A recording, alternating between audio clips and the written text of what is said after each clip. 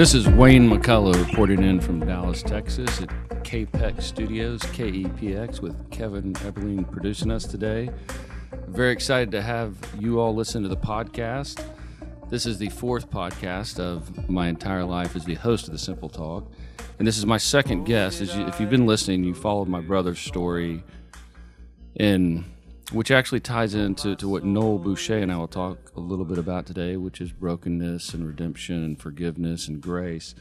But really excited to have this good friend, Noel Bouche, on. We, through pure, what I would call a God wink, got to know each other. So Noel Bouche runs a nonprofit here in town called Pure Hope, and they do some incredible work, and I'm going to let him elaborate on that. But what's been really fun for me is to just watch the arc and the genesis of our friendship, as well as the reach that we just talked about today, that it's the 6 degrees of separation that just keeps growing and growing. So to paint a quick picture, Noel would be a combination of Keanu Reeves and Tom Cruise. I think we're a little bit more with the Keanu Reeves look right now with the long hair and the Jesus sandals. I thought this was we were podcasting, so we didn't have to describe the visuals. Right? Kevin's going to put some pictures up as well. I was thinking Christian Bale earlier. So right, exactly. That's a good point.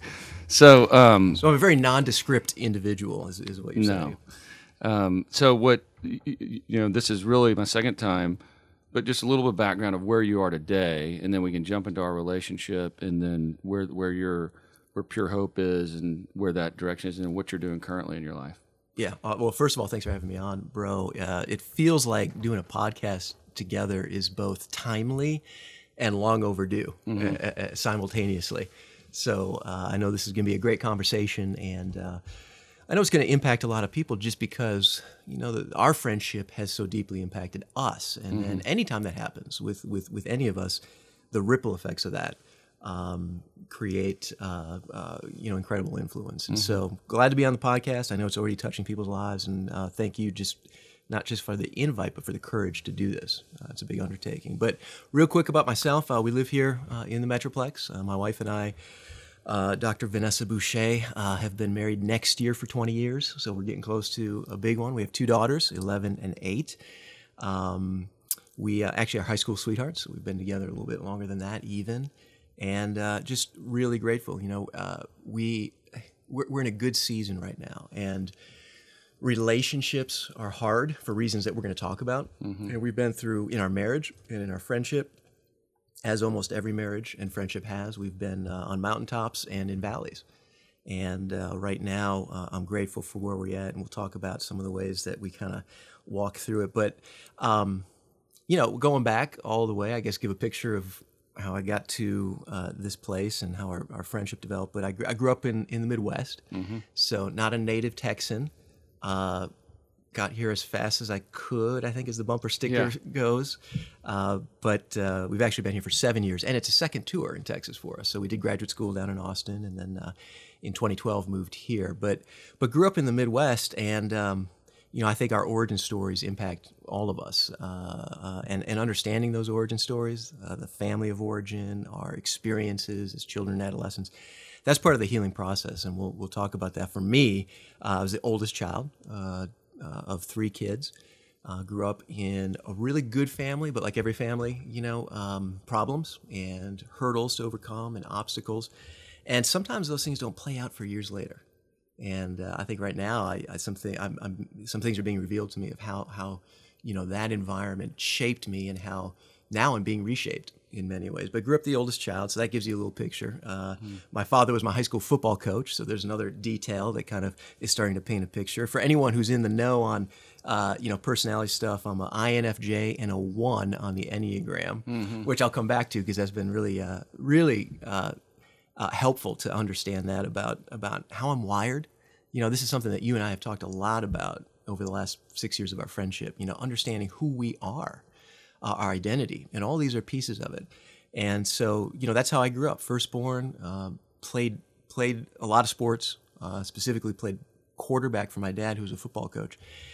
And I think one thing that did in me was create a very performance-oriented approach to life. And it's not a good thing. That's something we're going to unpack. It's not a good thing. But it's also something that can be healed, and it's something that wasn't even wrong sometimes. It's something that just happens, and then we have to understand what that did to us. And so growing up, very performance oriented, and felt I had to keep everything on the straight and narrow. It was kind of put on me just because of my role in the family and how my personality adapted to that. And both in school and socially and in sports, that played out, and it did through college too. Went on and played college ball. And then I had a real big pivot. This was kind of the crossroads, I think. There's been a couple in my life. I'm 42, so I'm sure I've got a couple more to go. Yeah. And I'm watching you for tips and pointers along the way. But you've got your 5 Fs, and we're going to talk about that. I think. Yeah, and so I usually start with that. Start with the 5 Fs. I'm going to talk about my 3 Fs. we intersect on all these. What I love, which is faith, family, friends, really, because Jewel would be a family connection, Exactly. faith, family, friends, fitness, and finances, right? The big 5. And that's what we base the show on. And you're going to cross a lot of those today, which I love. Yeah. I mean, we'll talk about all of them. But growing up, so you've expanded my vocabulary. I grew up with the 3 Fs, which are faith, family, and football. Yeah. It's a little kind of subculture. Right. And grew up in that. And I think, when my college days came to an end, I graduated. I'm not playing ball anymore because I was in a relationship with my girlfriend, who's now my wife, and she was out on the East Coast. It was a big crossroads. What was I going to do? And also, how was I going to respond to my identity changing? Because now all of a sudden, one of those pillars wasn't there anymore. In my case, as a 22-year-old, sports wasn't in the picture anymore. Mm-hmm. Something that had dominated and been a fundamental part of my identity. In all good ways, I thought. I mean, growing up, it was like, hey, faith, family, football. So that means, be good to people, love your family, love God, and by the way, then go throw some touchdowns and give thanks to Jesus afterwards. And that's great. That's called using your platform. That's called being an influence. That's called all these things. But what happens in our life is things get interwoven. And what can happen is we don't see it happening, but they can become idols. When our identity is wrapped around something, some way that's detracting us ultimately from who we really are and who we've been designed to be. It becomes limiting. And that's what I realized. I moved up to New York, man, and all of a sudden I'm a tiny fish in a big pond. But I'll tell you, for anyone who's going through a transition right now, anyone who's listening and is everything's just kind of up in the air, you feel like nothing's stable, those are some of the most important times in our lives. And while we're in it, we feel like it's chaos, and certainly I've done something wrong, or I've got to fix this immediately to find tranquility. But if we can just rest in those periods, those transitions where the oceans are choppy and we don't have certainty, what's going to happen is we're going to grow. Because anytime we transition, literally, it means to step across, naturally our perspective is going to be shifted.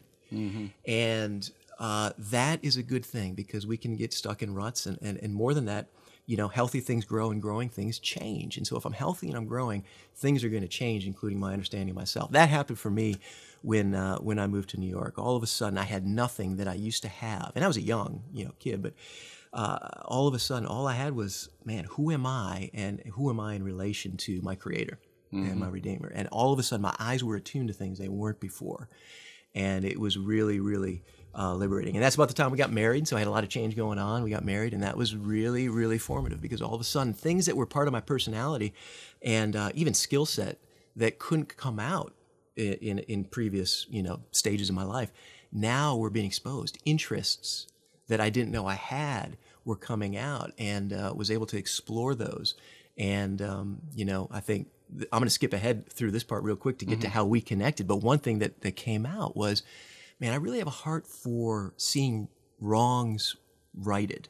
I really have a heart. I want to see justice. I want to see, I have compassion for those who are suffering or being exploited or suffering silently to find life. And so right around that time, we read a book on the existence and reality and magnitude of the global sex trade and of human trafficking, and it really wrecked us. And we said we got to approach this subject. We got to do something about this. We got to walk a path that will help us make a difference here. And it really provided passion and purpose at that stage. And to skip ahead, it led us to Texas, to law school. In my case, my wife got a graduate degree, but then led us on a journey in this issue of sexual exploitation and sexual brokenness that ultimately connected us. in a really, really profound way. I'll let you comment if you want to, Yeah. because I still remember the night when we were first in the same room, and I still remember the phone call the next day. I know. I always wish you had that original. I kept it for a long time, You and I did said, for we got to years. move on. Well, and just to digress, but Vanessa's still working in that space, specifically the sex trafficking space, correct? Yeah, my wife is a professor, and her research agenda Yeah. is all on human trafficking policy, and we're doing some new things around that right now. Right. Yeah. So you called me the next day after we met at an event in Dallas because your younger sister-in-law was interning with our nonprofit that I had now been put into the lead of, and we had a talk at a coffee shop. We had someone share their experience of being exploited, and you courageously picked up the phone and called me the next day. Yeah, so, and I talked about a little bit in episode 2, just like anybody, I have ebb and flows of when I want to get really involved in things, but what I've tried to do more is be more Holy Spirit led, which is God will press me forward when the time's right. And it usually will happen when I have no capacity to do anything, which creates uncomfort for everybody, including my wife and myself, but it just is what it is. So it is actually a little bit further than that. Jewel had sent a follow-up email about that evening, and as I said in the second podcast, I am a zero inbox person. So every single email will get answered, deleted, or filed at some point, and I will always answer an email. I'd let that sit for maybe a week, and somewhere in that email was this grainy video that Tony Anderson, who I reference often, had made, and that's what just rocked my world, for lack of a better term. And then I frantically scrolled through the email and found your phone number because you spoke that night. Didn't even tell Jewel I was doing this, and called you. And recollection is, this is Wayne McCullough. You don't know who I am. That's a good thing, but we need to connect. Or that film needs to get made, something along those lines. And I'll tell you, man, that phone call, I want to hang on that because it was the beginning of our friendship. Yeah. It was the beginning of your influence on my life. And it started with a phone call that said, this is who I am, and you don't know me, and that's great, but I want to get to know you. And what happened in that moment for me was, made sure I called you back immediately, first of all, but here's someone reaching out, taking the time to reach out, who doesn't even know me, who's looking to see how I'm doing and how he can help. And that is so crucial to, I think, both of our journeys. And for many of us who are walking through something. Right now, some of us are walking through the valley of the shadow of death, and we don't have someone reaching out. We don't have someone we think we can call. Some of us just had someone reach out. It's transformative. It breaks through the isolation of the secrets in our lives. And I felt that in that moment, even though it was kind of project related. I knew it was going to be something great because we were at a moment where we're like, hey, we're on the cusp of something here. For myself, I had been through a couple valleys. Our marriage had been attacked and really had walked through issues in our relationships and extended family, depression, and the isolation that creates. Because, things, the effects of our brokenness don't just affect us. It's not just I'm going through depression. If I am, someone else who's in relationship with me is also being affected by that. And that creates its own isolation. And I think one thing that you and I have journeyed through and we've discovered is that we all need community. We all need someone reaching out. We need to take the first steps toward that, but no matter where we are, and some of us look really good on the outside, we're struggling on the inside, and that's sometimes the most dangerous place, is when there's not those indicators. So when you reached out, it was transformative for me, and at that point, I'd already been through a lot. Like I recognized that when I went to law school, and the reason I went to law school is because we discovered an issue, a problem. And the response was, hey, we got to do something about this. It was a very kind of type A, proactive, American, Western kind of approach. Here's this thing, we need to go do something about it. And what happened is, as my wife and I together, and then individually, we kind of approached it, we realized there's something underneath it. Okay, so here's this thing, human sex trade and the exploitation of women and children, but there's something underneath it. There's behaviors underneath it, which in this case are broken behaviors, exploitative behaviors. And so my eyes started to get open to that wow, we see these big injustices, but at the root of it, individuals that are hurting. And that really changed our approach and led me to Pure Hope, which is how we met, a ministry focused on addressing our sexual brokenness, and especially for parents and other influencers who are leaders, how do we walk through that to find healing and then steward those lives around us, namely our kids, especially as parents. That's really the focus of our ministry and everything that we're about. But in that journey, I'll kind of get to some layers here of what I've discovered through this. That it starts with an issue, here's this problem, then there's behaviors that drive it. Okay, a lot of us stop at the behaviors. We try to fix those. A lot of our associations do, or even churches. But there's something underneath the behaviors, and that's identity.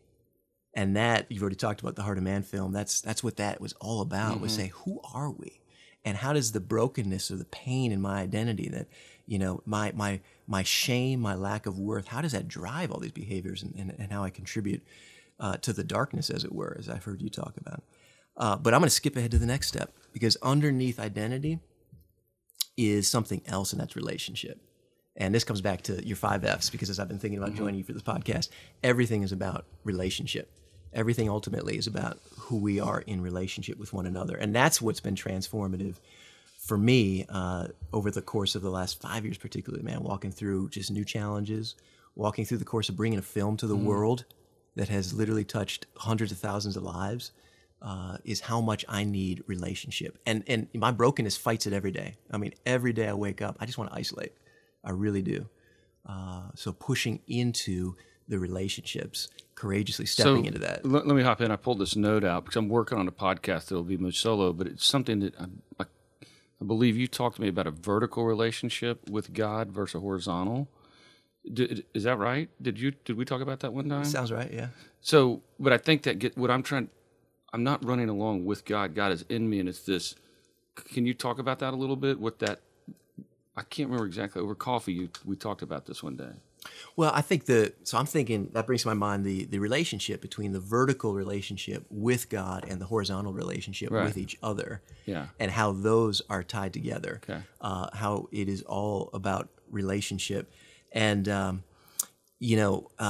think there's 3 things that keep us from relationship. And you and I have talked about this in the past. And I'll throw them out here because these are the things I've struggled with. And I've seen a lot of men, a lot of women struggle with these 3 things, and that's fear, guilt, and shame. I think those are the weapons. We have a spiritual adversary, and those are really the weapons that are there. And the thing is, they're all deceptions. Like, they're all lies, and yet they're powerful if we believe those lies. If we don't have kind of the ability and perspective to see them. But fear, guilt, and shame are what keep me locked up as a person. And fear is something I've been doing a lot of things have been revealed to me, and it's really transforming me in many ways, because I realize fear is not just the absence of courage. Fear is about self-preservation. Like when a stimuli comes, what fear is me trying to protect myself, to self-protect. And that's why we put up barriers. That's why we wear masks. That's why we hide. And, the Bible says the antidote to that is not courage, it's love, because love is self-giving. So that's what I've learned, is that, man, when I'm afraid, that could be, hey, man, finances are looking tight, cash flow is looking lean.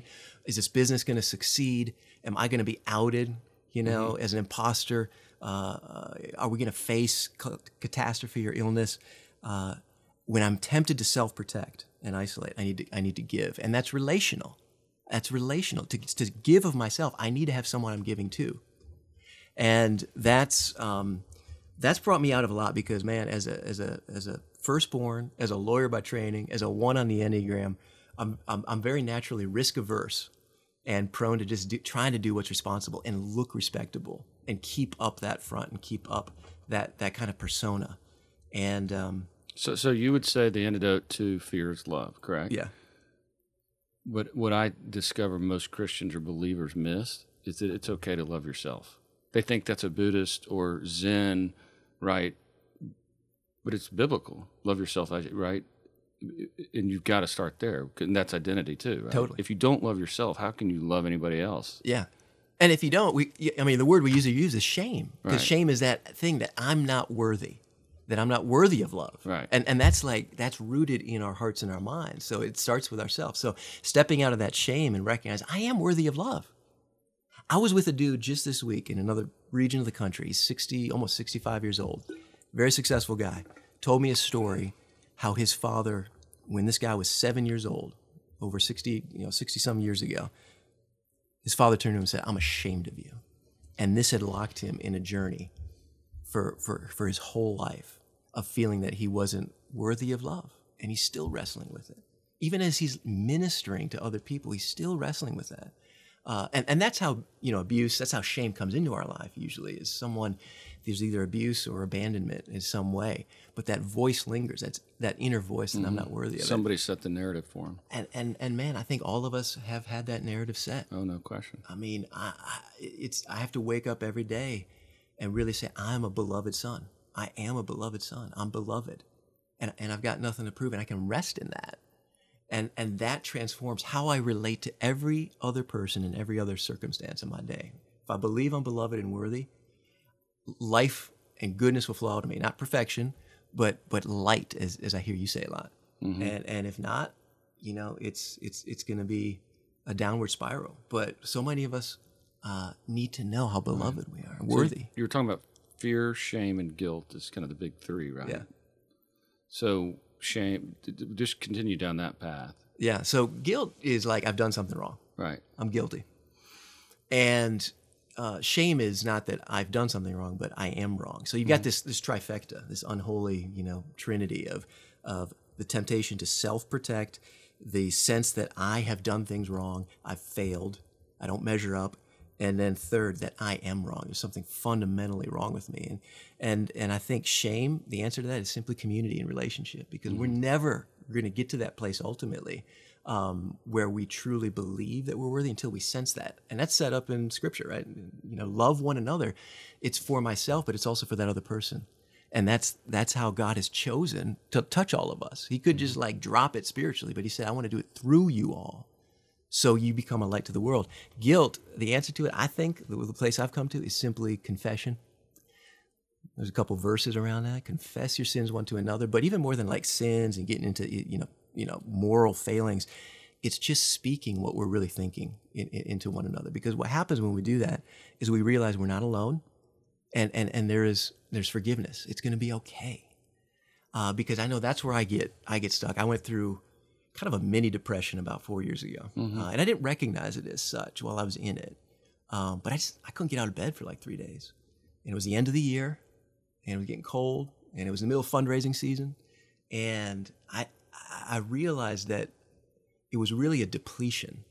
I had to run myself to where I was just depleted. And after that, I came out of it, and I started sharing that with people. And I remember sitting with one guy. I said, "Man, I'm just feeling like as a leader, I've got nothing to give. I'm tempted to be fearful every day." You feel like a fake too, right? And I'm faking it until I say to you, "This is what I'm feeling." And I remember this one guy, and this played out multiple times over just kind of as I came out of that season. He looked at me and said, "You too?" And it was a guy that, as we sat down for coffee, man, we're just keeping it light, and he looks like everything's together. Probably everything he's doing is succeeding. That's my mindset, is I'm not yet into this relationship. And he says, "You too?" And I know you've experienced that just as many times and more as I have, that when we open that door to confess, it literally means just to share, to speak, with faith, to speak to someone. It transforms what before that was guilt. And guilt, by the way, man, this is something that transformed me a couple of years ago. And I'm using the word a lot, but I feel like that's a great word, because we are being formed into something else through this journey that we're on. And I read an article in the Harvard Business Review, of all places, and was talking about the curse of the high achiever. And I walked through the article, and there was like 10 bullet points in the middle of it that said, this is what high achievers are achieving a lot, so we kind of celebrate them, but here's the curse, here's the dark side of that, here's the stumbling blocks. And it went through all these things, and the last thing was guilt. It said high achievers struggle with a continual, sometimes debilitating sense of guilt, because no matter how much you do, it's not enough. It's never enough. It's the hamster wheel. And well, that reminds me a little bit of Allender. I'm gonna morph his quote to Allender, Danny Allender, who's a genius, by the way. Look him up if you don't know him. And similar to abuse, what is the ROI on guilt and shame? A lifetime. A lifetime, right? Yeah. Because you did you say hamster wheel a second ago? Yeah, you're stuck on a hamster wheel. So darkness loves that, because you just can't ever go. It's never enough, and you're stuck. Yeah, you're stuck. You're stifled. So fear, guilt, and shame. Those I just kind of have hit on. Those are the things I think that lock us in. But the good news is there's steps we can take.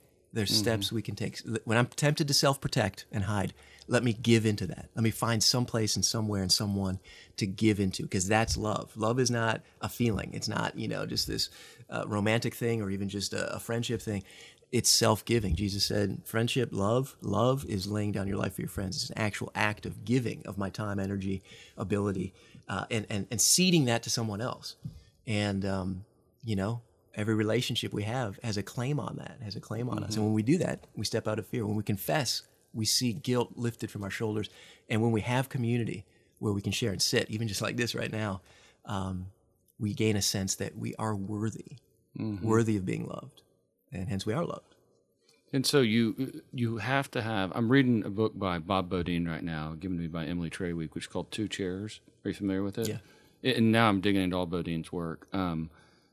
He talks about his who people, right? And you have to develop those relationships somewhere, somehow. Yeah. Now, granted, we have access to our Heavenly Father, God, or the Creator of the universe anytime, but God still speaks to us through people. Yeah. I mean, I just believe that. So I encourage people out there, find that who person. Yeah. And they're out there. And relate to it. Like you said, he speaks through people. The Bible is written by people. Right. Right now, we're looking at Hosea with a group, and this dude was sexually broken. He was abused, abandoned, went through infidelity in his marriage. That's who God chose to write a book that is, part of the canon, and for thousands of years has been impacting lives and demonstrating in a totally unique way an aspect of God's purpose for us. So it's about people and our relationships and opening up. You and I, kind of in our 40s, kind of in that midlife place. Probably a lot of people listening are. And I got the first kind of rumblings of that in my life, that kind of midlife crisis a few years ago. And the thing that really changed me about it was not just going through a crisis, but it created a humility and a compassion, because I was super hard on people before that who were going through the midlife crisis. Like the dude, especially, I'm a man, so I'm thinking, the dude who gets the cars and walks out on his family and has an affair. I'm like, come on. Keep it together. What's so hard about this? But a couple of years ago, man, my heart just I felt it changing. As I got closer to 40, late 30s, it was like, something's different. I feel different. I'm tempted to get energy from some other places. I'm tempted to turn back. And that was a point where a brand new kind of source of sexual temptation in my life entered in. And it was intense. It was a very intense season, and it demanded a lot of me. But one thing I realized, and I'm so thankful for this, because people had been speaking into my life, is I needed to share that. And so as soon as this incident happened, and it kind of spawned immediately into a season where there was just daily, because of a new environment, there was just daily opportunity, and hence the temptation of that opportunity. And I just started hitting people up. I remember 6 or 7, phone calls and relationships right away to say, hey, here's what's going on, man, and it's intense. There's a new environment, there's new people, there's dreams happening, there's all kinds of things, and it's rooted in my heart. And immediately I started to feel a sense of freedom, that I wasn't alone, and that I had people who would walk with me through that and not condemn me or not judge me, which ironically, of course, was my habit and MO prior to that. But I think it's real, and I mention it right here during our journey, because this is the stage of life we're in, and so I think this resonates with the audience. But these things are real. A crisis is just danger meeting opportunity. It's a crossroads, and I think of it as danger meeting opportunity. And in our life stages, the crisis is that I have an opportunity to progress to this new place, this new thing, this new life stage, this new opportunity, or the danger is I'll regress. And that's the classic kind of midlife crisis. I regress. I'm going to try to go back and hold on to youth, or however we define it. But every kind of crossroads is that crisis, and that's what I've recognized. And so now it's been helpful, because as I walk through the years, and my family's changing, my kids are growing up. So like every year now, it's a totally different relationship. I'm in a place where I've got at least my eyes open to hopefully perceive that, okay, this is a fork in the road. There's an opportunity here. What can I seize, and what's the danger that I'm going to regress or turn away from the path in front of me that I want to walk down? And that's been, again, really, really helpful for me, and it's allowed me then to minister into other people's lives in that. And I think that's the word for all of us. When we're growing and hence changing, it naturally bears fruit if we share that and So open up. So the regression is interesting because one, if you do regress, it's not the end of the world. It never is, right? But what me and James and various other friends try to build is you need people there to help you not regress or come alongside you, accountability groups to some extent, right? Which is very rare in the world of men. Right? Yeah. You know, hey, this is what I'm thinking, and I know it's not right, but I need to talk to somebody about it. It's like you said, you know, speak it, get it. They're like guardrails. Yeah. On the PCH or on any cliffside road, there's a guardrail there, and there's things we can do in our lives, like, hey, I go to sleep at this time, or I put filters on my computer. But ultimately, the guardrails that are going to help us, that will bump up against and come back if we do veer off a little bit, are relationships, are people who know us, and that we've built trust with over time. So it's crucial, it's fundamental, and it's the hardest work we'll do, man. I mean, really, you know, we all have different professions, different vocations in life. The hardest work we'll do in life is relationships. And you've taught me that more than anyone. I mean, I think you've mentioned it in the podcast. I've heard you say it over the years that, you know, so many people they'll never be late for a business meeting, but they'll be an hour and a half late for dinner in the evening with the spouse and kids. And that's just, that's out of whack. And it's not doing the hard work of relationships, you know, across the board. Yeah, and while you're there, something's been on my heart a little bit too, is people need to remember friendships fail.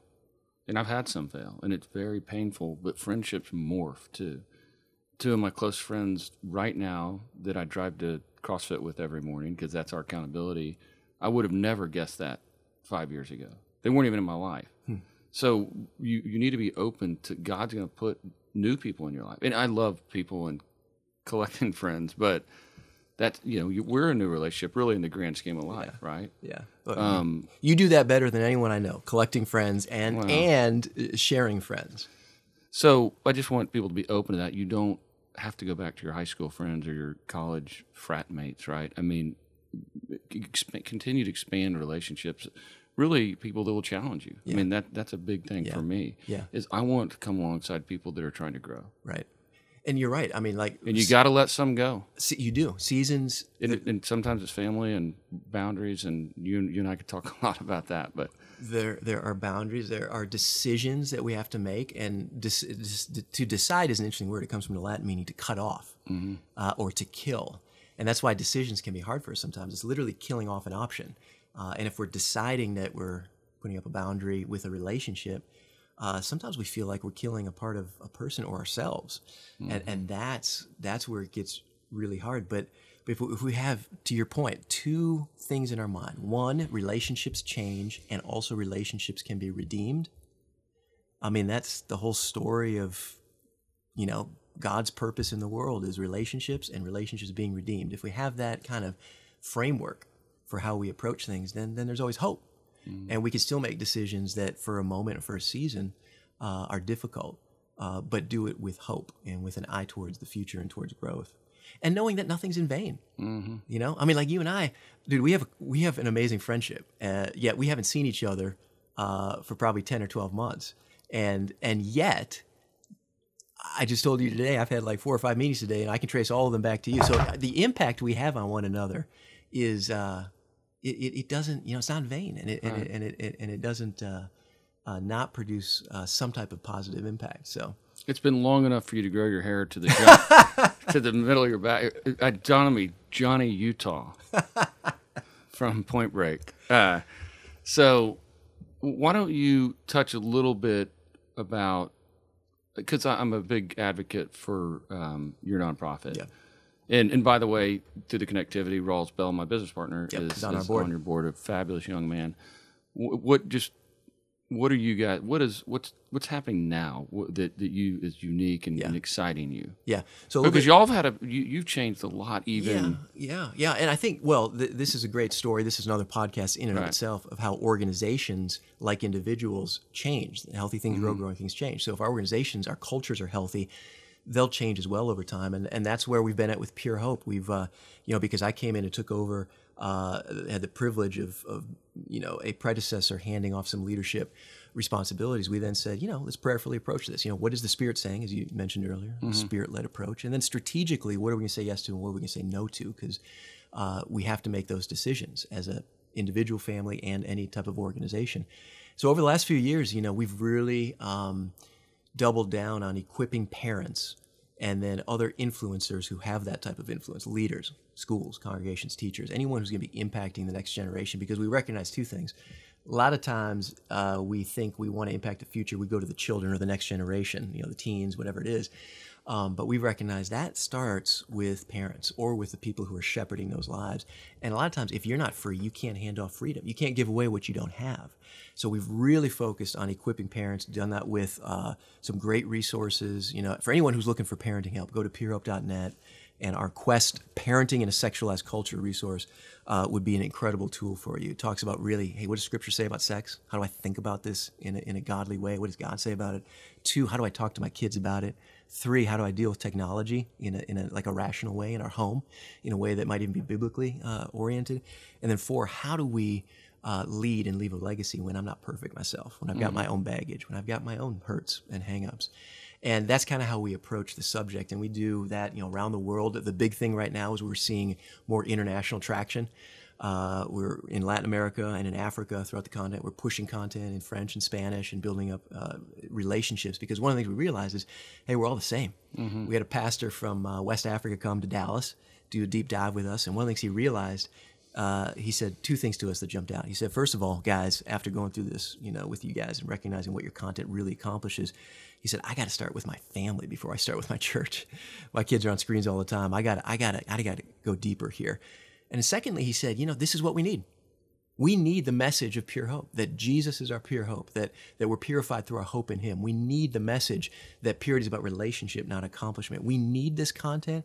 And that's kind of flips what a lot of us in the West would think of developing countries. They need water, they need wells, they need clothes, they need food, the physical things. And that's true in a lot of places. But here's a pastor coming from West Africa saying, this is what we need because my people are suffering because of confusion, because of brokenness, because of sexual addiction, because of things that we haven't had the ability to minister into yet.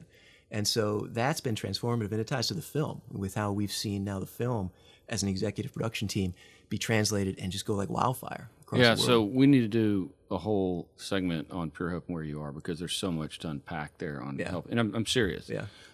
Will you? I didn't really plan on this, but as you guys know, if you listen to the second episode and follow me at all, that I've been extremely involved in the Heart of Man film. The most significant thing I've done in my life, no question. I mean, outside of having a family and Lizzie and getting married, but where would you update us on? You're more involved than what I'd call the day-to-day, where we are now. And what we're doing. Yeah, so you've already kind of covered, maybe for listeners, the film itself and its background and everything. And, there's a couple phases in it. And real quick, if you want to get updated, listen to episode 2, and I go through deep in about a 15-minute conversation what the film is.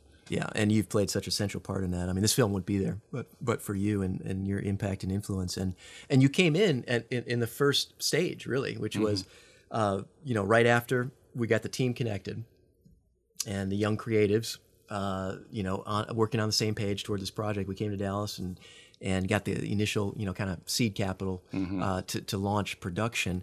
But that was like the first stage was the whole production of the film. That alone, I mean, lives are being transformed on set. You had the whole production team. You had a donor community, because that was all charitable. There was a donation-based production budget. You had a community around the country and internationally funding it, waiting for it, speaking into it, following on Facebook, telling us how the teasers were transforming their lives and their view of God and who they were. And then we hit theaters. And after we hit theaters, we got on all the platforms, all the VOD platforms, DVD, Blu-ray, and that's still where we are to some degree, although now we're in international theatrical releases. So we've been throughout Latin America, France.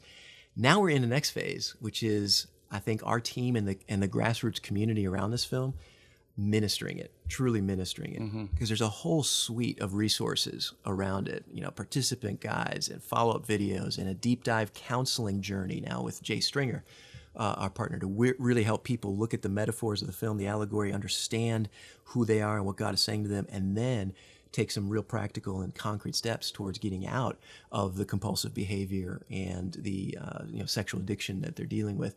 And so that's what we're doing. So kind of in our role at Pure Hope, we're dovetailing and taking the film and wrapping it through our other principles and content and doing conferences across the country with screening, worship around it, and then letting that build out. Then the next phase will be retreats, which we've talked about a little bit. Yeah. We want to get men and eventually women away, because I think we got to get away. If we don't get away for small bits during the day and then for maybe larger segments, that's when we get stuck on that hamster wheel as well.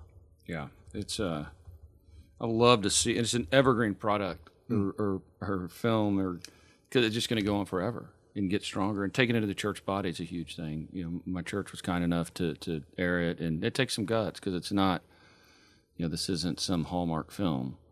But look, the reality is, and I talked to my pastor about this, if 50% of Christians stopped watching pornography, would go out of business. It's just a reality. And these pastors can't believe that. I'm like, I'm probably low on that number, right? I mean, let's be honest. So this is shame or guilt, because we've all been there, right? Just trying to equip people to just being able to talk about it and say this is the reality. That porn, for example, even before we try to understand it so we can make judgments about it, it's the wallpaper of the digital age, which is for all of us, whether we're kids or grandparents, wherever we fall on that spectrum. It's the reality because of the image kind of driven nature. And then when we recognize how exploitative it is and how spiritually and physiologically we respond to it, then we can start talking about it. And once we can start talking about it, we break the power of the secret. I was with a church in the Midwest doing some stuff, and we were talking about our ministry and how they could engage, and we said something about creating a culture of grace. We need to do that in our homes and in our churches, literally cultivate an environment where there is grace, meaning there's permission to share, there's permission to open up, there's permission to speak, and you will be loved, forgiven, received. Just that, there's not a perfectionism and a performance and keeping up curb appeal, even in our families. And a guy raised his hand. He said, "Yeah, I heard you talking. How would you say we create this culture of grace? Like, how do you do that? How do you create an environment that's grace-based like that?" And I said, well, one thing I believe is that words have power. God created the cosmos through words. He spoke, and there was life. And our words can bring life, or they can bring death. I mean, they convey meaning, which has a incredible impact on us. They literally contain power.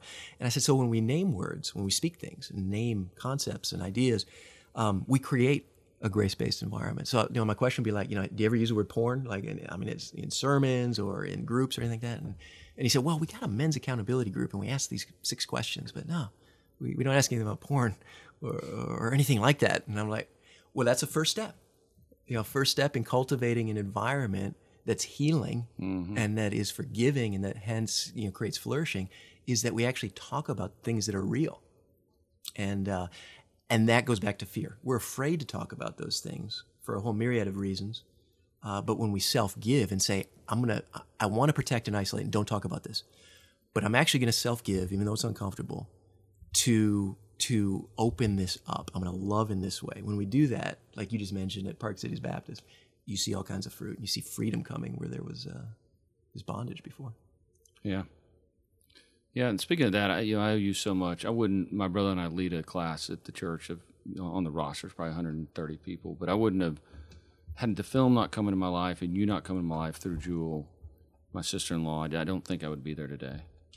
It just reignited courage in my life, and a desire to help men, which was happening with the Simple Talk, and that the first episode was about that, which you came to my friend James' house and spoke to 40 or 50 men, and we continue that today, which we'll probably relaunch in the fall with some more. It's an incredible environment. I'm blessed to be a part of it, and also I'm just so glad that you're scaling the impact of that experience through the podcast, right? Because it's we need this, and what you just said, like, these are the fears and doubts we got to fight every day. We matter, and we matter to each other. I mean, you have changed my life in ways that I probably should take a retreat and just think about. We should all take retreats just to think about how our life has been impacted by people who love us. And but you have done that, and me coming into your life might have catalyzed something, but a work had begun in you. And along that work, that there were decisions that you made. And so I think that's an encouraging word for anyone who's listening right now, that wherever we are, this is, I think, the proclamation of faith. If we're going to live a faith-filled life, we're going to say, I am where I'm supposed to be, and I am doing what I'm supposed to be doing right in this moment. I'm here and I'm supposed to be here. Now, I might be in the middle of darkness. I might be in the middle of some really bad choices. But if we can stop and say, okay, God, I am here and you know I'm here. I'm supposed to be here right now. Then we can receive. Then we can say, God has a purpose for my life, because the whole narrative of the Bible is people being in places they shouldn't be and being taken out of it, being led out of it as a good shepherd is wont to do. So no matter where we are, we can say, I'm supposed to be here right now. Lord, what would you say to me in this moment? Well, yeah, the beauty of climbing the mountain is not at the top when you look at everything. It is in climbing the mountain, which is the hardest part. You don't tell the story when you climb Everest about standing up there for 27 seconds. You tell the story of climbing and how tough it was, but that's where you grow, right? It's where you get stronger. That's where the story is. It's not at the pinnacle. Yeah, it's the journey. Right. And we live in an age where everything's instantaneous. Right. So that's being, that message is being kind of fortified in our lives every day, that it's when we get this thing or this number or this whatever, that's when we're there. But right now is the actual the journey is where it's at. Right. And don't do this every time, but Noel and I are here as resources. I mean, if anybody listens to this and struggling, and my number's all over the planet, right? So you can find me, you can find Noel. We're here to help. I encourage people, you don't need to sit around in darkness, or we have places to go, right? People to help. There is no darkness. So I think we'll head towards the finale here. I could talk to you for hours. That's why we're going to have follow-up episode and dig in a little bit more on our prophet. So a couple of things I do at the end. I do the Fast Five. It can be one sentence, one word, just a quick thought, top of mind, and then I'll give some practical advice, and I'll just go ahead and set this up now. One of my favorite books is called Red Sea Rules by Robert Morgan that helps take people through very difficult times. There's 10 Red Sea Rules, which I'll get to after we do the Fast Five. The lightning round. The lightning round, yes. Okay, you ready? I'm ready. Faith. Trust. Family.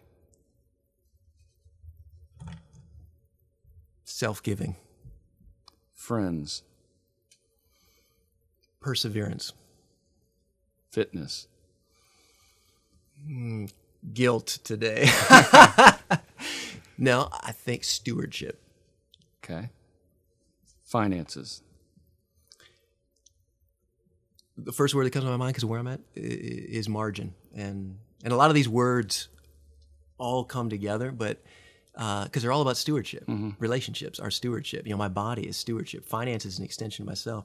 And so creating a place where I'm stewarding everything I have so that there's some margin to be able to not just survive. I mean, this is what you do. It's tough. You help people create a plan, specifically financially, but because you're holistic in your approach. In all of my life, how do I steward everything so I've got, and to get there, we have to start with faith, which for me was trust.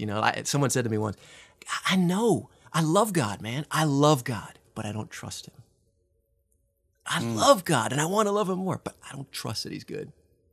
I don't trust he's good. And maybe it's because my father wasn't good, or maybe it's because I'm in the middle of, pain right now. But when we get to that place where we just trust. You could almost say trust for every one of those five. Yeah. Right? They all roll together. All five of the F's roll together. Trust, relationship, stewardship, and self-giving of those things. Okay, so we're going to head into a close here. Where can people follow Pure Hope? Which avenues do you want to give? Social media, the website. Give that, and then I'll get into the Red Sea Rules. Yeah, purehope.net is the website. Encourage everyone to go there. Lots of great resources, encouragement. Social would be at Find Pure Hope, at Find Pure Hope on all of our platforms. And great ministry, and one that has knit our lives together and brought healing, transformation. And I trust for many people who are listening to this podcast that'll be the same. Okay, awesome. Such a joy. So the Red Sea Rules is, my brother gave me this book, and I keep a case of them in my car and hand them out. So as you go out into the world or you're struggling right now, just think about these. The 10 Red Sea Rules. Rule 1, realize that God means for you to be where you are. Rule 2, be more concerned for God's glory than for your relief. Rule 3, acknowledge your enemy, but keep your eyes on the Lord. Rule 4, pray. Rule 5, stay calm and confident and give God time to work.